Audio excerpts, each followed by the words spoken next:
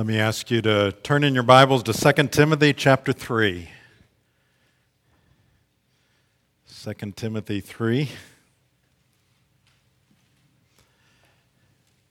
If you're visiting with us, typically we go straight through books of the Bible.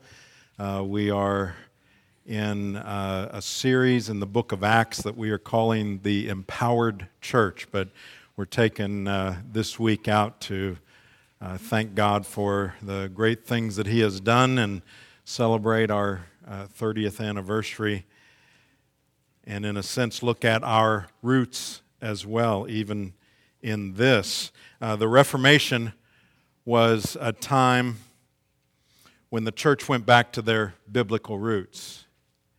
And there are 5 pillars that most looking at the Reformation would see as that which the church was built upon. And they are sometimes called the 5 solas, meaning onlys or alones. And this is what I mean by that. The first one typically is sola scriptura, by Scripture alone as the foundation of our faith. Sola fide, by faith alone. Sola gratia, by grace alone. Solo Christo, Christ alone. And soli Deo gloria, for God's glory alone. Now, several years ago, I started this series that I was going to do on each anniversary Sunday. And at the time, I told you I would plan to do that for the next 5 years. And I actually started with Soli Deo Gloria. And then we had a little thing, this building next door. And so the next year I preached instead upon how to stay on mission even while we build. And then last year we dedicated the building. And so now I'm getting back to the series on the solas, the pillars of the church. And to me, it's so appropriate. I'm actually going back to the first one. But how appropriate on our 30th anniversary to talk about the Scripture. Because from the very beginning, well, let's face it, that's where this church came from. Because of the particular view of Scripture as being inspired by God, infallible, authoritative. Scripture alone. And for the last 30 years, that's what we have studied in Sunday school. That's what we have studied in our study groups. That's what has come from this pulpit, is the Word of God, week after week. But it's always good to remember, to go back and see just why that is the case. And in my view, it's a great time for us to renew and say, yes, that's who we have been, but that's who we are. And this is who we shall be. This is what we hold to. Let's read our text. This is 2 Timothy chapter 3.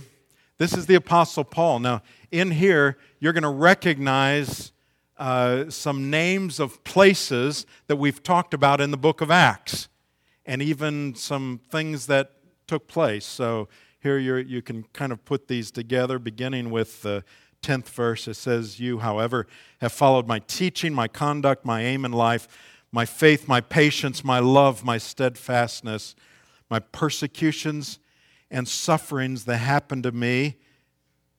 Where? At Antioch, at Iconium, and at Lystra. We talked about those. We saw those. He's putting them in context. "Which persecutions I endured, yet from them all the Lord rescued me. Indeed, all who desire to live a godly life in Christ Jesus will be persecuted, while evil people and impostors will go on from bad to worse, deceiving and being deceived. But as for you, continue in what you have learned and have firmly believed, knowing from whom you learned it, and how from childhood you've been acquainted with the sacred writings, which are able to make you wise for salvation through faith in Christ Jesus. All Scripture is breathed out by God and profitable for teaching, for reproof, for correction, for training in righteousness, that the man of God may be competent, equipped for every good work. This is the word of the Lord. Thanks be to God. Let's bow together.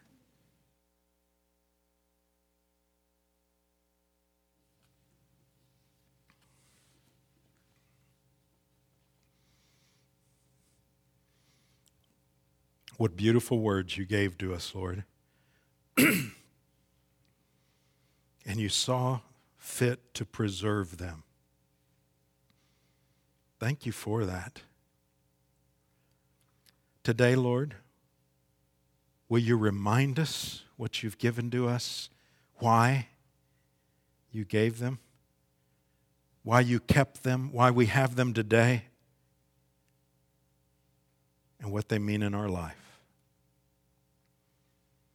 We pray that your Spirit would be our teacher. And we ask this in Jesus' precious name. Amen. Now, suppose there's a little boy that has never met his father. He wants to know about his father.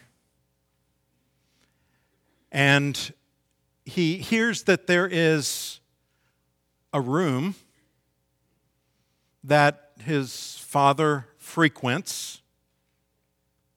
And so he goes into that room to find out more about this father that he doesn't really know. When he goes into the room, he begins to see some things immediately. He sees, oh, yeah, my father likes sports. Look, there's some trophies there. There's a ball glove. There are things that indicate that he's a fan. And then he goes over to the music center. He says, let me see what kind of music he likes to listen to. Okay, well, there's some jazz, there's some blues, some classical, some Christian music. And he gets to know a little bit more about his father. And then he sees some books in the shelves. And he goes to the shelves and he begins looking at what books his father has read and owns. Again, he sees books about sports, books about nature. He sees a Bible and some theology books. And he gets to know a little bit more about his father. And then he sees a chair that's looking out a window, and so he goes and he sits in that chair and looks out and sees the view that evidently his father likes to look at. And it tells him a little bit more about his father. When he leaves the room, he knows that he knows more than he did, but it's not enough. And so he goes to his mother. And he says, tell me about my father. After all, she knows him better than anyone else. And so she does. She sits him down and talks about him. Talks about his emotions, what he's like. Confirms many of the things that he has seen already in the room. But because she knows him so well, she's able to teach him more and more about his father, and he likes it. And he says, you know what? I want to meet him. I want to go be with him sometime. I want to know him even better. And then she says, well, there is one more thing. He wrote a journal to you. And so she gives him this journal, which he grabs up, and he goes back into the room, sits in the chair, and he begins to read in that journal from his father to him. What he sees is, son, this is how you are to live your life. He talks about various situations and things that he will face, and warns him of some things and tells him to take joy in other things. And he prepares him for his life. And what comes across, he eventually, as he reads it all the way through, he realizes that in this journal is everything that I need in order to live. And it talks about how I can go and meet him and be with him. But the thing that comes out on every single page of that journal is his father's love for him. So he gets to the end of the journal and he goes back to the beginning and he reads it all the way through again. And he does that over and over and over, day after day, until the journal begins to get worn out. And he loves the journal because it tells of his father. Finally, he's able to go where his father is and to stay with him. Well, obviously, that's just a parable. It's just an allegory. And like parables in the Scripture, I don't want you to press it for too many details, but get the big picture out of it, the big idea out of this parable. And what I want to do in these next few minutes is to share with you principles that I tried to reflect in the parable that come directly from the Scripture, that also will lead us to sola scriptura and what that means for us. First of all, in terms of the Scripture itself, we see the Father's general message. I want to read to you from Psalm 8 and Psalm 19. It says this, O Lord, our Lord, how majestic is your name in all the earth. You have set your glory above the heavens. Psalm 19, the heavens declare the glory of God, and the sky above proclaims his handiwork. Day to day pours out speech, and night to night reveals knowledge. The perfect wisdom of our God revealed in all the universe. Precisely. That's what it is. That's where it begins. It tells us how the earth and the heavens and the universe itself clearly tell us about God.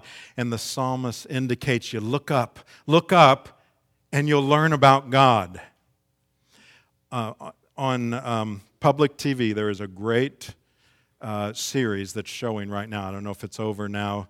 It was on as late as last night. It goes back to 2010, and it's called The National Parks, America's Greatest Idea.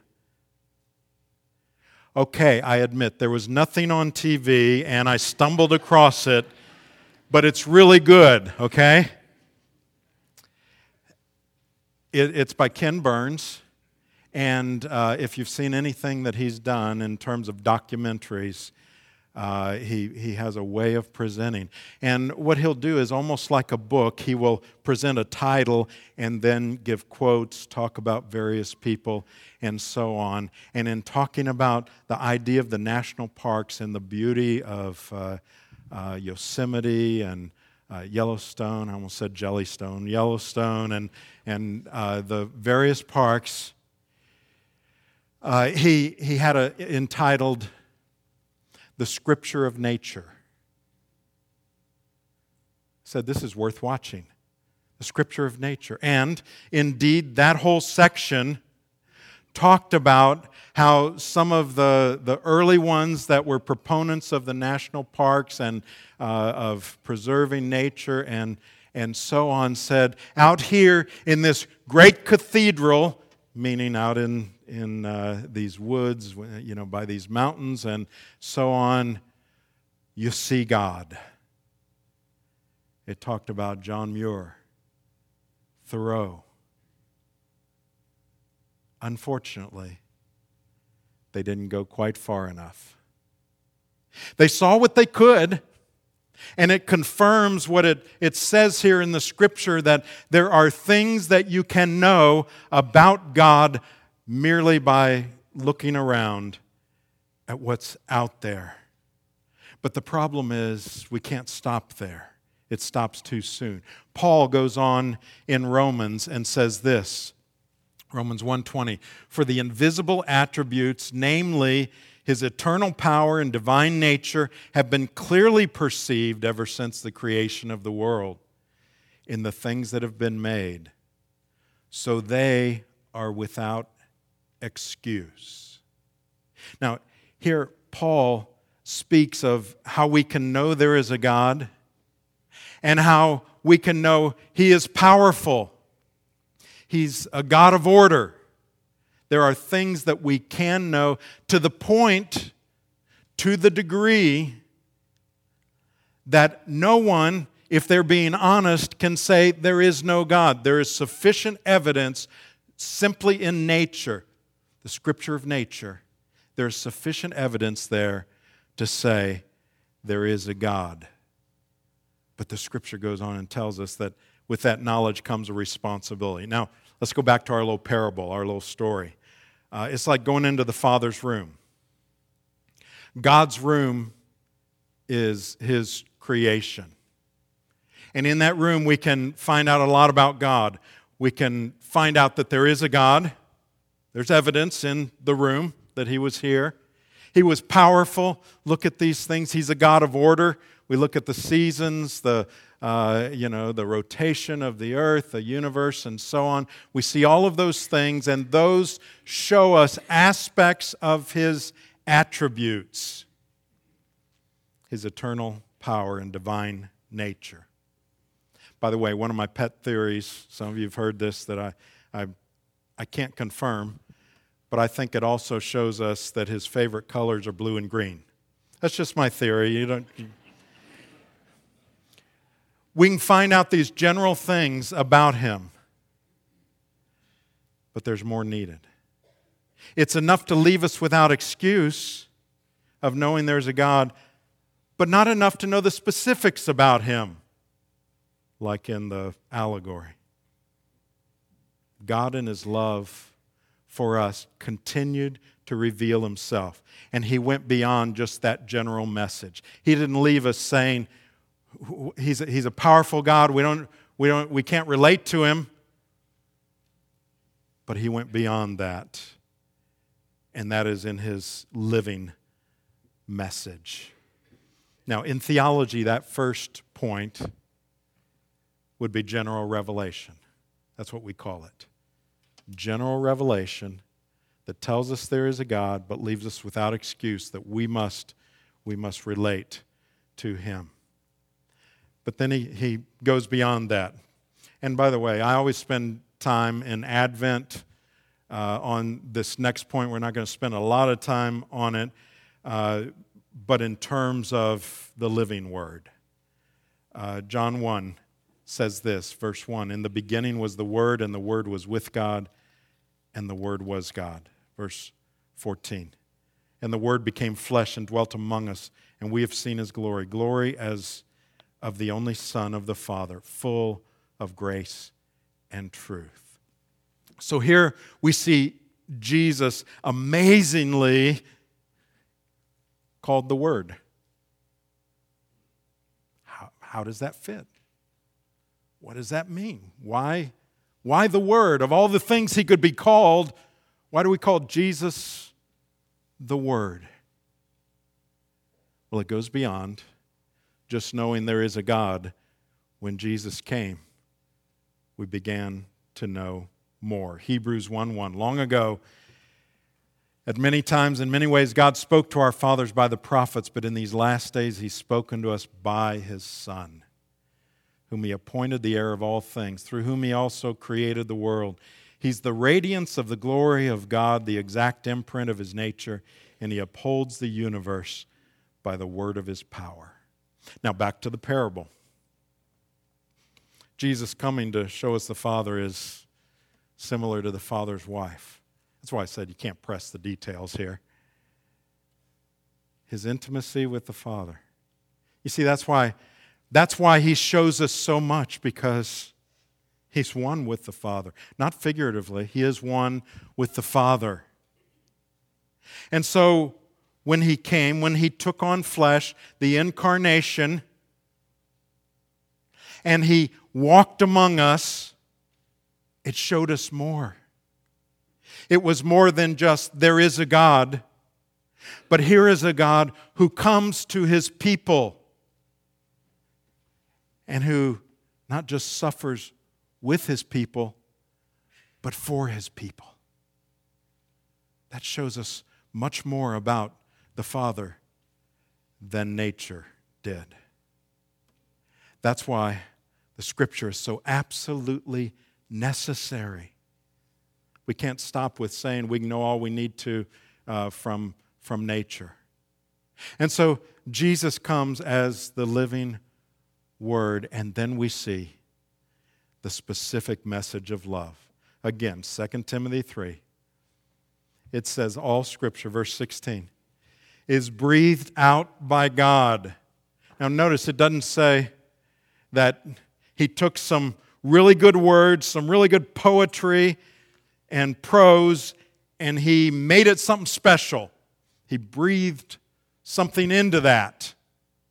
It says He breathed it out. He's the source. It came from Him.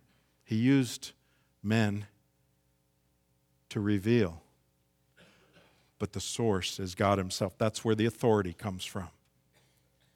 All Scripture is breathed out by God and profitable for teaching, for reproof, for correction, for training in righteousness, that the man of God may be complete, equipped for every good work.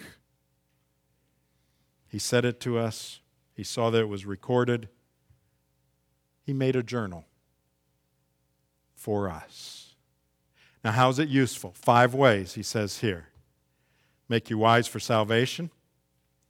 For teaching, that's positive teaching. For reproof, that would be negative, pointing out that which is wrong. For correction, that's positive, because it doesn't leave us being reproved and not knowing what to do, but it corrects things, the Scripture itself does. And then training in righteousness. And then the question is, how helpful is that? Well, it says it's useful for us, for everything we need to know. Everything for living this life.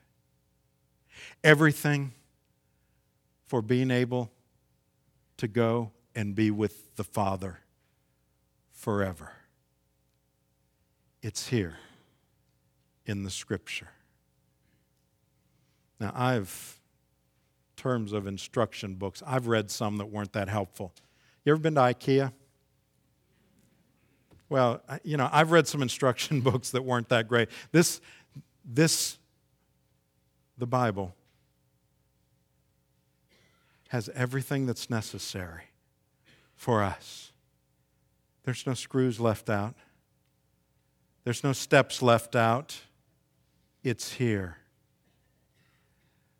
I was listening to the radio, as I do when I'm in the car, and I heard one of those warnings come on. And I wrote this down because it was, to me, it was a little startling. It said this. It was repeated so many times. This is a test of the emergency alert system. Please set your audio levels accordingly.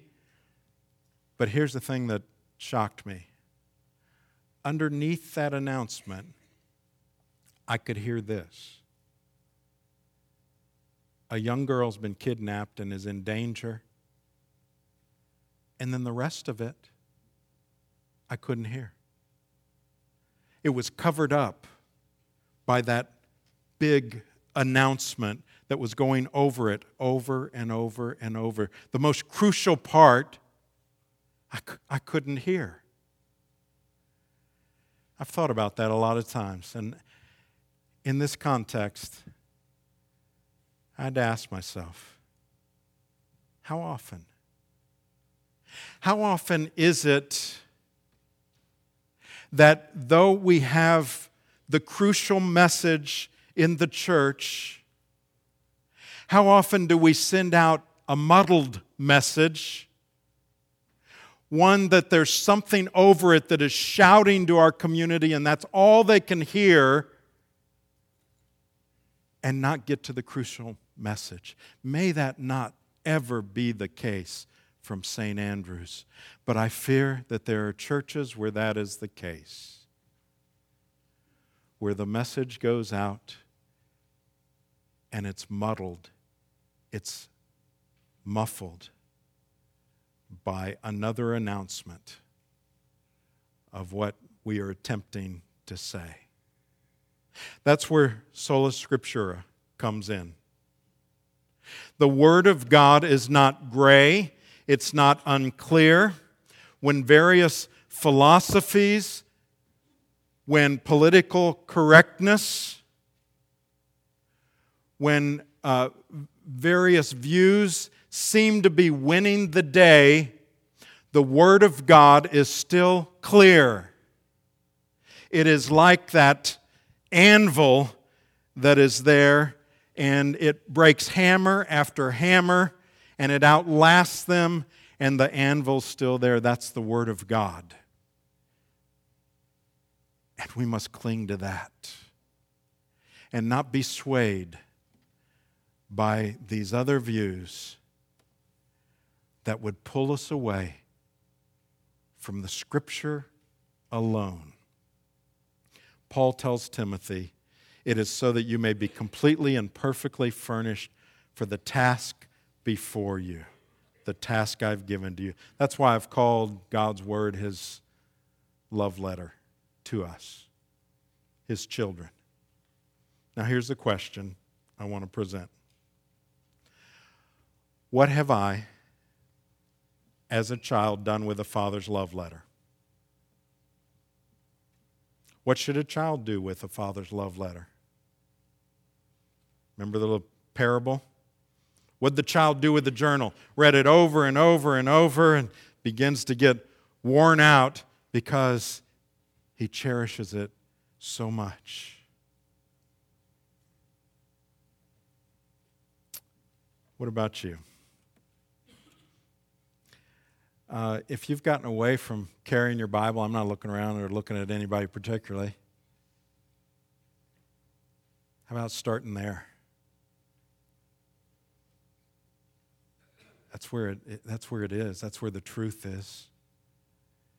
And what if I'm up here telling you something that's not true, and you don't have your Bible to check me out?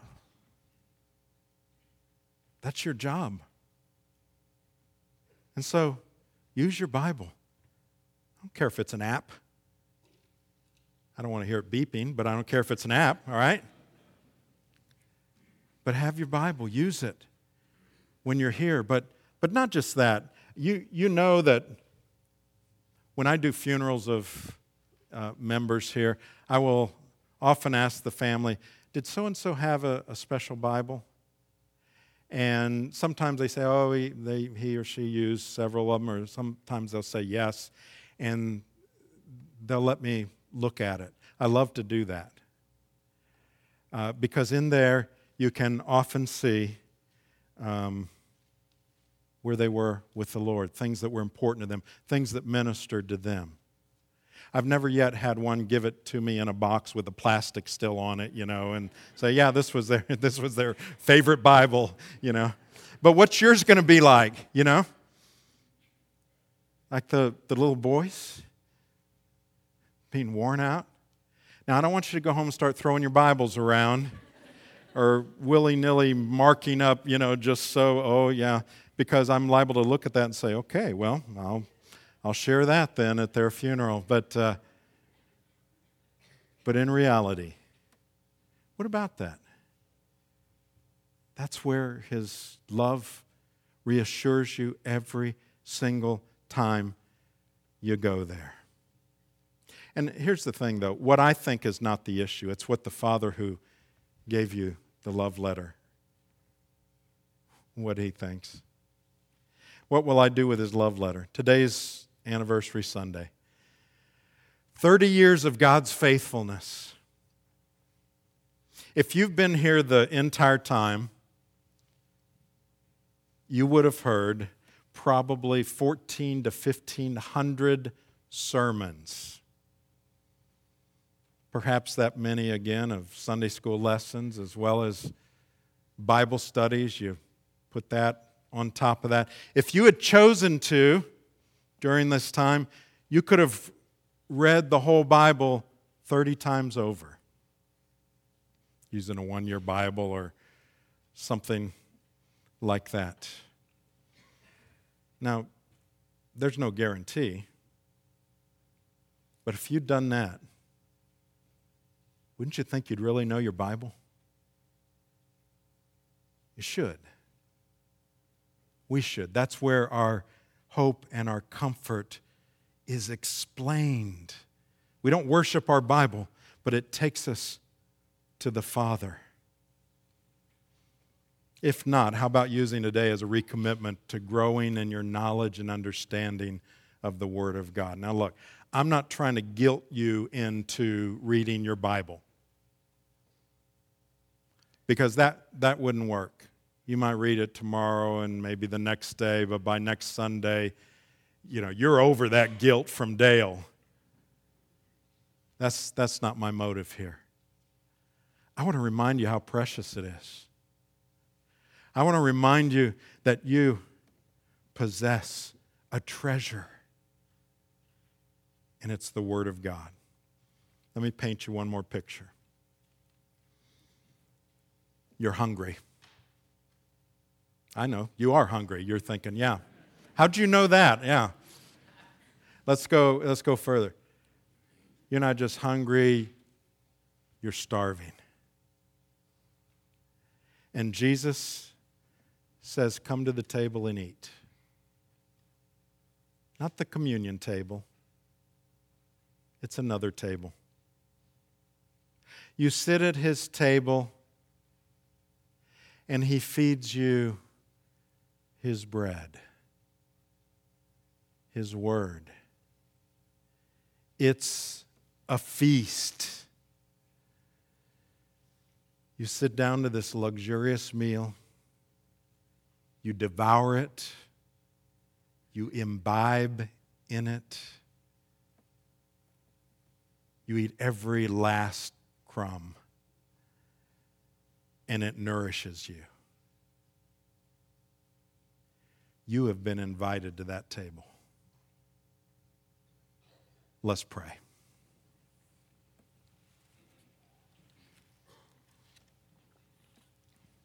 Oh God, will you help us to cherish the Bible, your word, in that way? Not as an end in itself, but as the path to know Jesus, to know you and your will. Cause us, Lord, when we get home, to not just lay down our Bible till next week, but prompt us to dine with you every day and satiate us with Christ. Nourish us by your Spirit. We pray in Jesus' name. Amen.